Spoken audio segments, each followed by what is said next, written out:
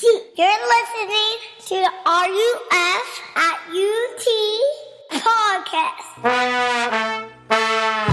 You're never so bad that you're beyond the reach of God's grace. And you are never so good that you are beyond the need of God's grace. For more information, go to www.utk.ruf.org. So welcome to the first seminar Saturday, or Saturday seminar. I don't really know what we're calling these things of the semester.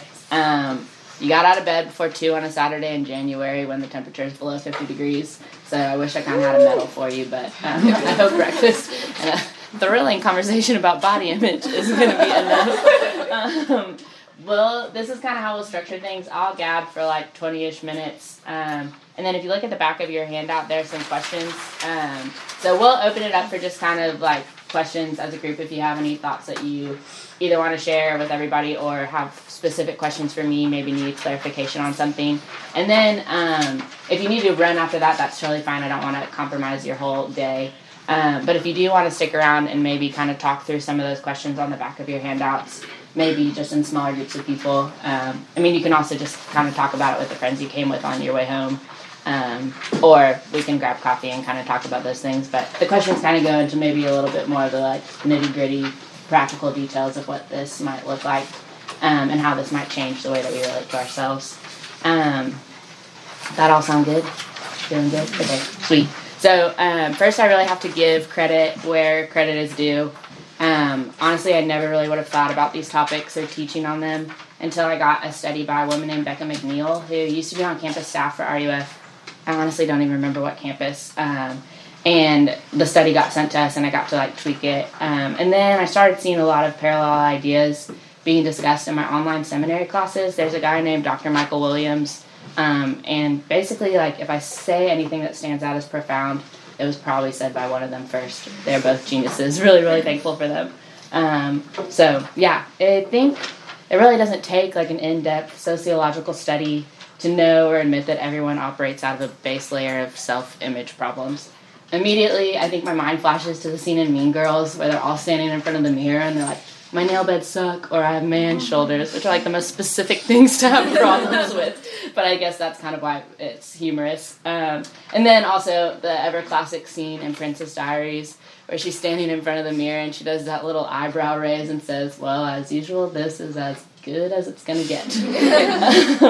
We've been told by mothers, our friends, boys, cultural expectations, and even ourselves, probably most harshly ourselves, that we are too much here and not enough there, too big, too crooked, too skinny, asked if we're really going to go back for that second piece of cake, need I go on?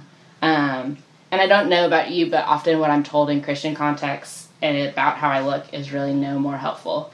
During my awkward blooming years, which maybe they're still happening, who knows? When the girls and the boys are separated at youth group or summer camp, the message that I always got was that we should try to focus on inner beauty and remind ourselves that God loves us for what we truly are, and that's not represented by how we look. One instance stands out in particular from camp. Just before my junior year of high school, get this, my cabin and I woke up in the morning to find our mirrors covered with like literal duct tape and black trash bags, and our counselor is like standing there like tapping her fingers with like a knowing smirk on her face. And she quickly informed us that today we were celebrating True Beauty Tuesday, which meant we weren't going to look at ourselves as we got ready or went about our day. She literally like blocked out any way for us to see ourselves as we were getting ready. And she filled us with reminders of inner beauty and warned us about self-absorption and vanity. She literally told this to a room of 15 and 16-year-old girls at a co-ed summer camp. It was quite the dramatic vocal reaction, and honestly, only mild success. But after enough of these talks and exercises, I kind of decided that the Christian response to body image was just to be above it. And I lived like that for a while, but I think suddenly, even just like being confronted by these issues, thinking about how to teach them to y'all, I realized how lacking that response felt. I wasn't above it. Over the years, I just internalized a lot of discontentment and shame with how I looked. So for honesty's sake, here's how I really feel about and treat my body, and maybe some of this will resonate with you. So sometimes it feels like I'm in control of it. AKA, if I wanted to stand up and walk to the other side of the room, I could definitely do that. Other times, it feels like I have no control over it whatsoever. say I stand up, walk, and trip as I'm trying to get to the other side of the room. Or I get sick in the middle of finals week. I pull a muscle. Even all that growing up we did as adolescents, like we didn't have any control over it. I didn't give myself permission to stop growing at 5, 6, and 3/4. That's just what happened. And then on the flip side, like I belittle it and I blame it when it doesn't get me the attention I want, from boys. At 25, the question is, I would be married by now, right, if I looked different? Or at least I wouldn't be single. In college, it was, I would have been asked to more formals if I looked different, or maybe I would have had an easier time finding a formal date if I looked different. I assess it in comparison to pretty much every other woman I've ever met. Thank goodness I don't have that, or how long do you think I'd have to go without eating bread to look like that? I celebrate it when I hit a personal record at the cycle bar, which is most likely to happen if they're bumping Bruno Mars. I bemoan it when my allergies are at an all-time high, my head feels like it's going to explode, but I never think about it as sacred or something that God cares about. He's really just into saving souls, right? He is all about inner beauty, right? My physical appearance doesn't always match the standards I see around me or what I want, so I treat it like a shell housing what's really important. And as a result, my physical body has been left in my services, not as a temple where the Holy Spirit dwells, but rather the castle of my own kingdom, and let's be honest, it's a failing one at that. It would take time, more time than we really have to get into this, but I'm learning that often our view of the physical world around us, not just our bodies, but everything that we can touch and see, has been shaped a lot more by Plato, the ancient Greek philosopher, than it's been shaped by the Bible. Anyone in a philosophy class had to think about Plato recently?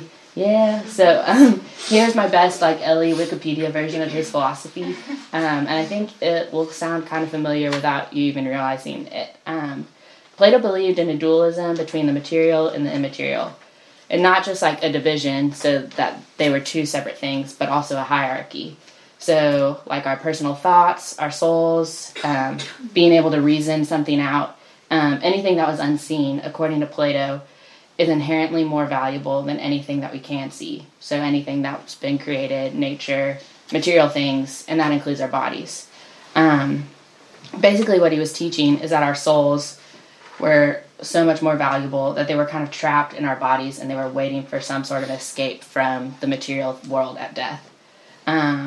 And I think this Platonic dualism, or this hierarchical division of the human as soul and then body, prioritizes the spiritual at the expense of the material creation. And if you really think about it, this has radically shaped the cultural Christian worldview, with widespread implications. I mean, the whole idea of focusing on inner beauty, I think, is a Platonic idea when you really get back to it. But it's not just body image, I think, that's been shaped by this. The environment, mercy, evangelism, how we care for people. As Christians, we really don't often think about ourselves holistically.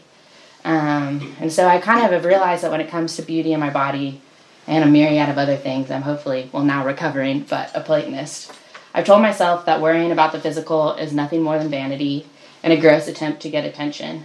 For years, when it comes to my body, I've operated out of a false, sacred, and secular divide, so that I can feel some semblance of control for the things that I don't like. I prioritize and value the inside because I felt like I had more hope of changing it to my liking and using it to God's advantage. And I thought these priorities were in line with God's. But then on the flip side, too, this false, sacred, secular divide kind of gives us a free pass to try to change and manipulate and obsess over our bodies in any way that can bring glory to ourselves. Again, leaving the inside stuff to God and the outside stuff to us. And I think it's really easy, too, to read Scripture from this default Platonic lens. And we can easily see what we want to see and remove our bodies from the biblical narrative. But dualism is not a biblical idea. Yet, we are always separating what we want to see as God's things, immaterial soul, and my things, my body, the way it looks, and how I feel about it. This divide is harmful because it makes the scope of God's kingdom and kingship smaller, and it makes our religion simpler. We buy into the lie that I can keep thinking what I want or doing what I want with my body because God doesn't really care about it. But at the end of the day, that's a lie.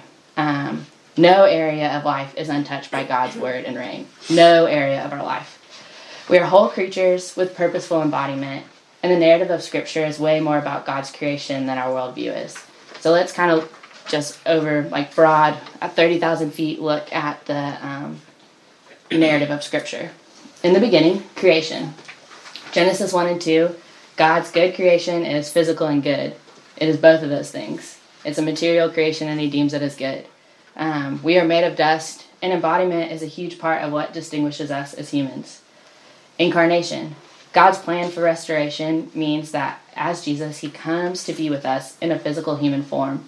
And Colossians 2:9 talks about, for in him the fullness of deity dwells bodily. God literally took on a physical body to be with us. Resurrection. Salvation for us is accomplished through a physical body. Jesus as a man had to die. And Jesus has a body right now, and he will forever. He's never getting rid of his body. We see this clearly in Jesus' interactions with Thomas in John 20, when Thomas is expressing doubt, and he makes him touch even the holes in his hands. So Jesus isn't coming back like the ghost of Christmas past in this weird kind of ghostly form, but as a body that someone could touch and interact with. And then glorification. We will have physical imperishable forms in the new heavens and the new earth. When God restores all things, like he talks about in 1 Corinthians 15, having a body is part of that. So God's covenant and relationship with us is physical in nature. Through creation, incarnation, resurrection, and glorification, he shows us that he cares about our bodies and has designed them with purpose and function. God created us as physical forms. He came to us as a human. He intends to raise us into another physical form. Our bodies matter to God because they are part of the bigger redemption story, not to be tossed out, but a part of renewal. And just as a note, Paul's letters in the New Testament are really filled with this kind of dichotomy language of the spirit versus the flesh. And so I think sometimes we kind of get into our idea and we can feed this Platonic dualism we see based on those distinctions. But when the New Testament, or when Paul is making these distinctions between the spirit and the flesh, he's really talking about the old and new self. So if you were here last spring, Matt basically talked about the old versus the new self for a whole semester when we talked about sanctification. But basically when Paul uses the word spirit, he's talking about our new self, who we are in Christ, not just immaterially, not just our spiritual selves. And when he's talking about the flesh, he's talking about our old self, who we were in sin. So he's not saying that our physical bodies are the problem. Sin is the problem, and it's always been the problem. So I wish we could just blame Plato and the way that he's influenced culture for the way, I guess, that our Christian worldview has disregarded our bodies. But I think there's also an issue of idolatry and kind of a false understanding of what beauty is at play here as well. Becca McNeil, who wrote that original study, put it this way. She said, "The pursuit of beauty becomes an idol because it tells us that God became not enough as soon as he didn't give me all the things that make me happy and feed the idol of my glorious image. We have been taught to limit beauty to only mean something if it serves a particular end, mine. We want the admiration and attention of others. We want the power and security of being pretty so that talking to new people is less intimidating. It doesn't feel like enough to be made by God or even have him care about our physicality. We want to be beautiful in a way that changes our day-to-day." After reading this quote, I can't help but think of 30 Rock. Well, I basically view the world through a 30 Rock lens, thinking about it all the time, but especially here because there's this episode called The Bubble, and Tina Fey's character starts dating John Hamm. Do y'all know who John Hamm is? If you don't know what he looks like, look him up. Super attractive guy. And as they get to know each other, she realizes that he walks through life in a bubble of sorts. His extreme attractiveness is responsible for the way that he gets away with literally everything. He goes to the hottest restaurant in New York without reservations, and they immediately seat him. He is absolutely terrible at tennis. It's a hilarious scene. But women are falling all over themselves asking him for lessons. He orders things at restaurant that not only aren't on the menu, but are absolutely absurd. And the waiter and the waitresses totally oblige him and get it for him. Random strangers on the streets of New York City are telling him how nice he looks today. Calvin Klein walks by him on the street and offers him a modeling job. He smiles, and a cop literally just rips up the park. Oh no! He smiles, and the cop literally just rips up the parking ticket he was about to give him. And I think this is kind of a perfect way to describe the admiration, attention, and power and security the idol of our glorious image wants. It's an absurd example, but I think we kind of want to live in a bubble. We view our comfort, and in this area of life, that means meeting certain standards of prettiness as a key measurement to God being at work, delighting in us, loving us, and as a key measurement for our own success and our worth. But comfort should never be what assures us of these things. God's trustworthiness and faithful character is always our assurance. And God has promised to be in relationship with us. At the heart of that relationship is our ability, because of his love and his grace, to bring him glory and to participate in his mission. God has planned for you and me to live in a particular place and time with specific intentions for redemptive history. And I super easily believe that when it comes to like my spiritual gifts or his placement of me here at UTRUF. But here's where I kind of need to get hit over the head to really have the message sink in. He also wants me to trust that he made me look the way that I do. He designed me. Psalm 139 affirms this. And however much that conforms or does not conform to the current standard of prettiness is all for the purpose of extending his kingdom, just in the same way that my spiritual gifts are. I have to look a certain way for a specific part of the mission to let the world know about Jesus and his gospel. Whoever is attracted to me or not, it's all accomplishing a purpose, and it's bringing glory to God. Our bodies are beautiful because they were designed purposefully. So here's kind of like a practical example of this. When I taught this small group last year, one of our friends shared through tears that for a long time she saw her biracialness as isolating and burdensome. I never really thought about it before. It was really eye-opening for me to kind of hear her talk. But to her white friends, she was white. And to her Indian friends, she was Indian. And it was frustrating because she felt like she was never fully seen as beautiful for being both. And suddenly, though, when we were talking about these ideas, she saw a way that she could understand her biracialness as a means of participating in the kingdom of God, participating in his mission. Her physical appearance gives her a unique and a God-ordained way of relating to her white friends and her Indian friends. She's able to bridge gaps and make connections that my appearance doesn't allow me to easily do. Has anyone read Jesus Storybook Bible or know who Sally Lloyd Jones is? If you don't, like, Barnes & Noble is not that far away. I recommend getting a copy as soon as you can get your hands on one because it really is revolutionary. But she kind of has this thread throughout all the stories that she's telling in the Jesus Storybook Bible. She says, we are lovely because we are loved.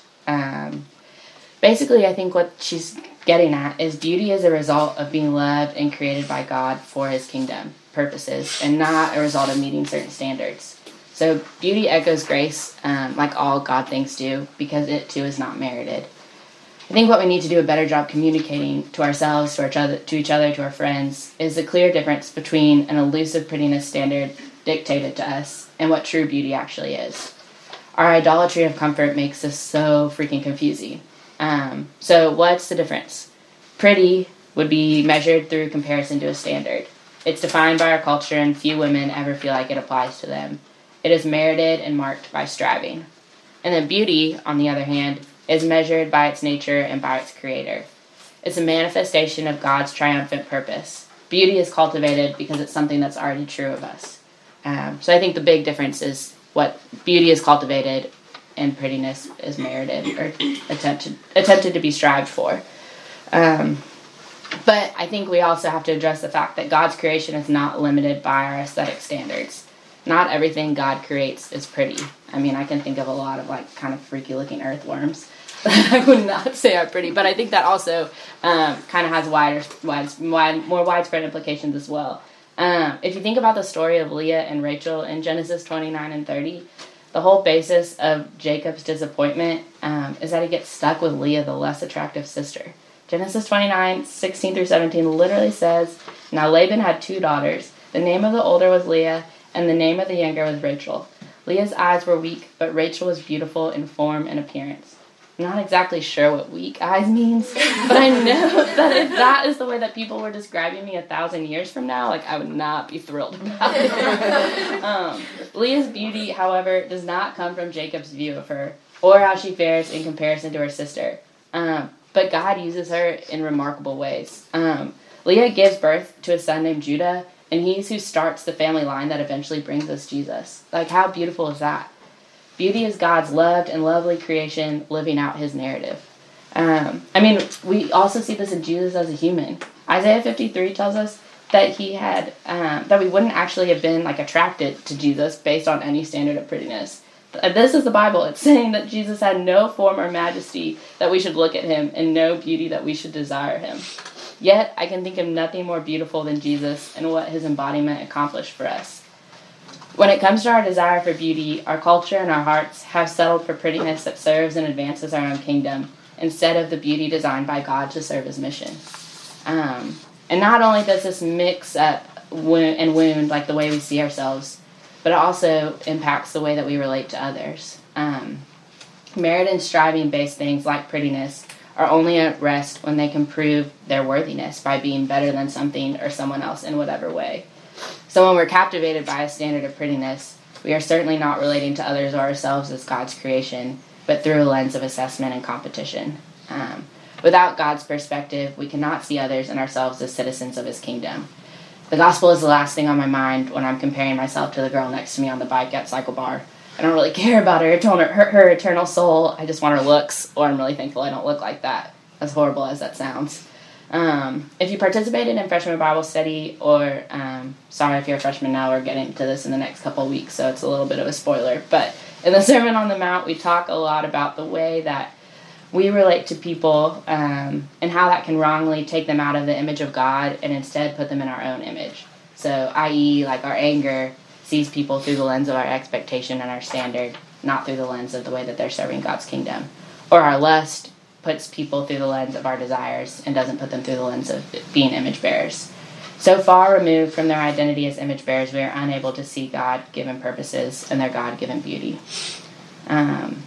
Again, last year when we did this in the sophomore girls Bible study, sweet Olivia Pfeiffer, kind of after sitting here thinking about the games that we play and the assessment and comparison, and really just like prettiness standard in general, she kind of likened the way that we are living, seeking out prettiness, as that game for kids where you're trying to match like the circle block into the circle hole. Does everyone kind of know what I'm talking about? Except the problem is like we're not all circles. Like God has created triangles and diamonds and rectangles, and we don't all fit into that hole. We don't all fit the elite standards that have been esteemed as worthy and attractive. So if that's the game that prettiness is trying to play, what game is God trying to play? Well, in contrast, I think true beauty, aka what God has created, and what God has told us that we're the pinnacle of, Psalm 8 reminds us of that, is a kaleidoscope, I think, displaying God's glory. Each stone is beautifully unique, working and dwelling together as creatures with the purpose of glorifying God and enjoying him forever. Beauty can only reflect God through diversity. There's a man named Derek Kinder, and he wrote a book about Ecclesiastes, and when he's talking about 3:11, which I included in your handout if you want to take a look at it, but he uses this kaleidoscope imagery. He says, "There's a kaleidoscope movement of innumerable processes, each with its own character and its period of blossoming and ripening, beautiful in its time and contributing to the overall masterpiece of one creator." And then Dr. Williams, my seminary professor, in a book called Far As the Curse Is Found, he said, "As the good creation of God, the cosmos displays order, symmetry, and harmony rather than chaos, accident, or trial and error arrangement. Each element and creature receives a divinely designed place and function. Yet for all its harmony and order, creation exhibits intended diversity." I love that. Diversity that's intended. Personal and cultural standards for beauty limit the diversity of God's intention in creation. In God's purposes, true beauty is not a slave to relativism or this idea that we get to determine what's true, but a reflection of God in us. Our souls know beauty because they were created in God's image and he made us beautiful. Anytime you've listened to a song or like seen a sunset, we know that we are able to identify what really is beautiful based on like what God has made to be beautiful. So really the process of sanctification then becomes our journey back to the beautiful way that God made us. It is the process of continually freeing our understanding of beauty from narrow and shallow aesthetic standards and experiencing the richness of what God intended for creation and the role we get to play as a part of it. So when I think back to that ridiculous True Beauty Tuesday exercise from camp all those years ago, I really see a huge disconnect. Beauty is not a result of covering up mirrors so we can pretend to shake off caring about our outer appearance and focus on what's on the inside. Instead, it means looking at ourselves and looking at others with humility and gratitude for the way that our appearance reflects the beauty of God's purposes among us. The way that the beauty reflected around us is all for the advancement of his kingdom. Shaking off the standard of prettiness, though, is not a one-and-done kind of task. I don't expect you to have come this morning and will never struggle with body image ever again. I think this is a real body of Christ effort.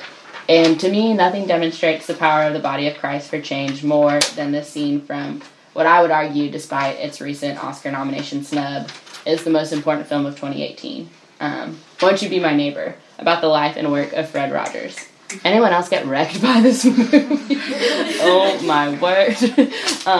So there is a beautiful scene where one of Mr. Rogers' puppets, Daniel the Tiger, is expressing deep self-doubt in a song. And when I say beautiful scene, like, I taught this recently to campus staff and I couldn't even say the lyrics without crying, so we'll see how this goes. He sings, "Sometimes I wonder if I'm a mistake, I'm not like anyone else I know. When I'm asleep or even awake, sometimes I get to dreaming that I'm just a fake. I'm not like anyone else." I mean, good grief, like, it's this ridiculous little puppet tiger, but watching this movie, even just thinking about it, I'm on the verge of tears. Is that not our dialogue when we look at ourselves in the mirror? Sometimes I wonder if I'm a mistake. I'm not like anyone else I know. When I'm asleep or even awake, sometimes I get to dreaming that I'm just a fake. I'm not like anyone else. And immediately, another character, Lady Aberline, steps up with a song of reassurance. And her response says, "I think you are fine just as you are. I really must tell you, I do like the person that you are becoming. When you are sleeping, when you are waking, you are my friend." Things in the movie pause, and they cut to an interview. And when the scene returns, I think everyone is kind of expecting some sort of resolution where the tiger hears his friend's words of comfort and immediately feels better. But Fred Rogers is way more in tune with the human heart than that. There's no real resolution. Instead, the song becomes a duet, and the entire audience is reaching for the tissue boxes. Daniel's doubts and Aberline's love are sung together, so Daniel's heart is fully heard and yet comforted still. And it's absolutely stunning. And it has drastically changed my expectations and approach to myself and others. Love should not drown out doubt. They should be sung together so that one can be fully understood and one can be fully unexpressed. And then what is true can always be reminded. When it comes to beauty, we can't just tell ourselves to shake off the standards of prettiness that have trapped us. Taylor Swift is no help to us here. We can't just point out to people that their worldview is more in line with Plato than with Scripture. We have to be with each other in the wrestling and let doubts and fears be fully expressed and then met with and reminded of what is true. A lot of the practical stuff we have questions about, too, aren't directly addressed by Scripture. So we're left with a lot more gray area than we honestly would typically want. There's no Proverbs 32 that tells us a direct meditation or advice on how to get ready in the morning or how to approach bathing suit season. Cultivating beauty as opposed to meriting prettiness is not exact. The Bible is not about giving advice. Instead, it's about believing the good news of who Christ is and what he has accomplished for us, and how living in that narrative changes everything, even the way we relate to our bodies. Beauty and body image are really wisdom issues. And what that means is it's an issue where we use the gospel and the biblical narrative to make decisions about things that the Bible doesn't really explicitly address. So wisdom is not having the ability to read God's mind, as Tim Keller says, but it's having his mind as we go about making decisions. So we make decisions with his love, with his grace, with his mercy, with his order, with his diversity, as we engage in topics that are more like fine arts as opposed to exact sciences. There was a line from the new Beauty and the Beast that came out a couple years ago that really stood out to me. Belle, I think it's in a song, she says, "I was innocent and certain, and now I'm wiser and unsure." I feel like uncertainty and wisdom are things that we don't really put together, but I think that's actually a pretty biblical view of what wisdom actually is. It's okay to trial and error. It's okay to take some time to navigate what wisdom and believing the gospel looks like in response to how we view ourselves and cultivate beauty. Scripture defines wisdom in a number of ways, and so as we close, I thought it might be helpful for us to kind of just take a closer look at what wisdom is, and then we can dive into questions. Sound good? So Job 28 says, "God understands the way to it, and he knows its place," it being wisdom. "For he looks to the ends of the earth and sees everything under the heavens. when he gave the wind its weight and apportioned the waters by measure, when he made a decree for the rain and a way for the lightning of the thunder, then he saw it and declared it. He established it and searched it out. And he said to man, Behold, the fear of the Lord, that is wisdom, and to turn away from evil is understanding. So Job is telling us that wisdom leans on God's infinite understanding, his power, his ability to create, and it remains in awe of the Lord. Fear of the Lord is basically just acknowledging how glorious and awesome he is, who he is and what he created. And then there's 1 Corinthians 1 that tells us, For the foolishness of God is wiser than men, and the weakness of God is stronger than men. So wisdom from God's perspective is going to look really different than the cultural expectations around us. Sometimes it might even look like foolishness. James 1 tells us, If any of you lacks wisdom, let him ask God, who gives generously to all without reproach, and it will be given to him. So wisdom is something that we're invited to ask for, which I think is so important. You could literally just sit there and pray for wisdom, and God wants to give to all without reproach. And then James 3, I think this is my favorite because it's just using words that I would not typically associate with wisdom, but ends up being such a powerful image. James 3 says, But the wisdom from above is first pure, then peaceable, gentle, open to reason, full of mercy and good fruits, impartial and sincere. So I think a lot of us have kind of become afraid to talk about body image because it seems so trivial, something that we should have aged out of or something that a real Christian shouldn't struggle with anymore. But I encourage y'all to trust that God's goodness is enough to really address and meet us in our discontentment with how we look and to create spaces for these discussions. He wants to give us wisdom to approach our embodiment as another way to glorify him and enjoy him forever. And thanks be to God for that. So let's get this duet going, confessing our doubts and reminding each other of what is true about our bodies and God's deep and abiding love. Yay. Thank you.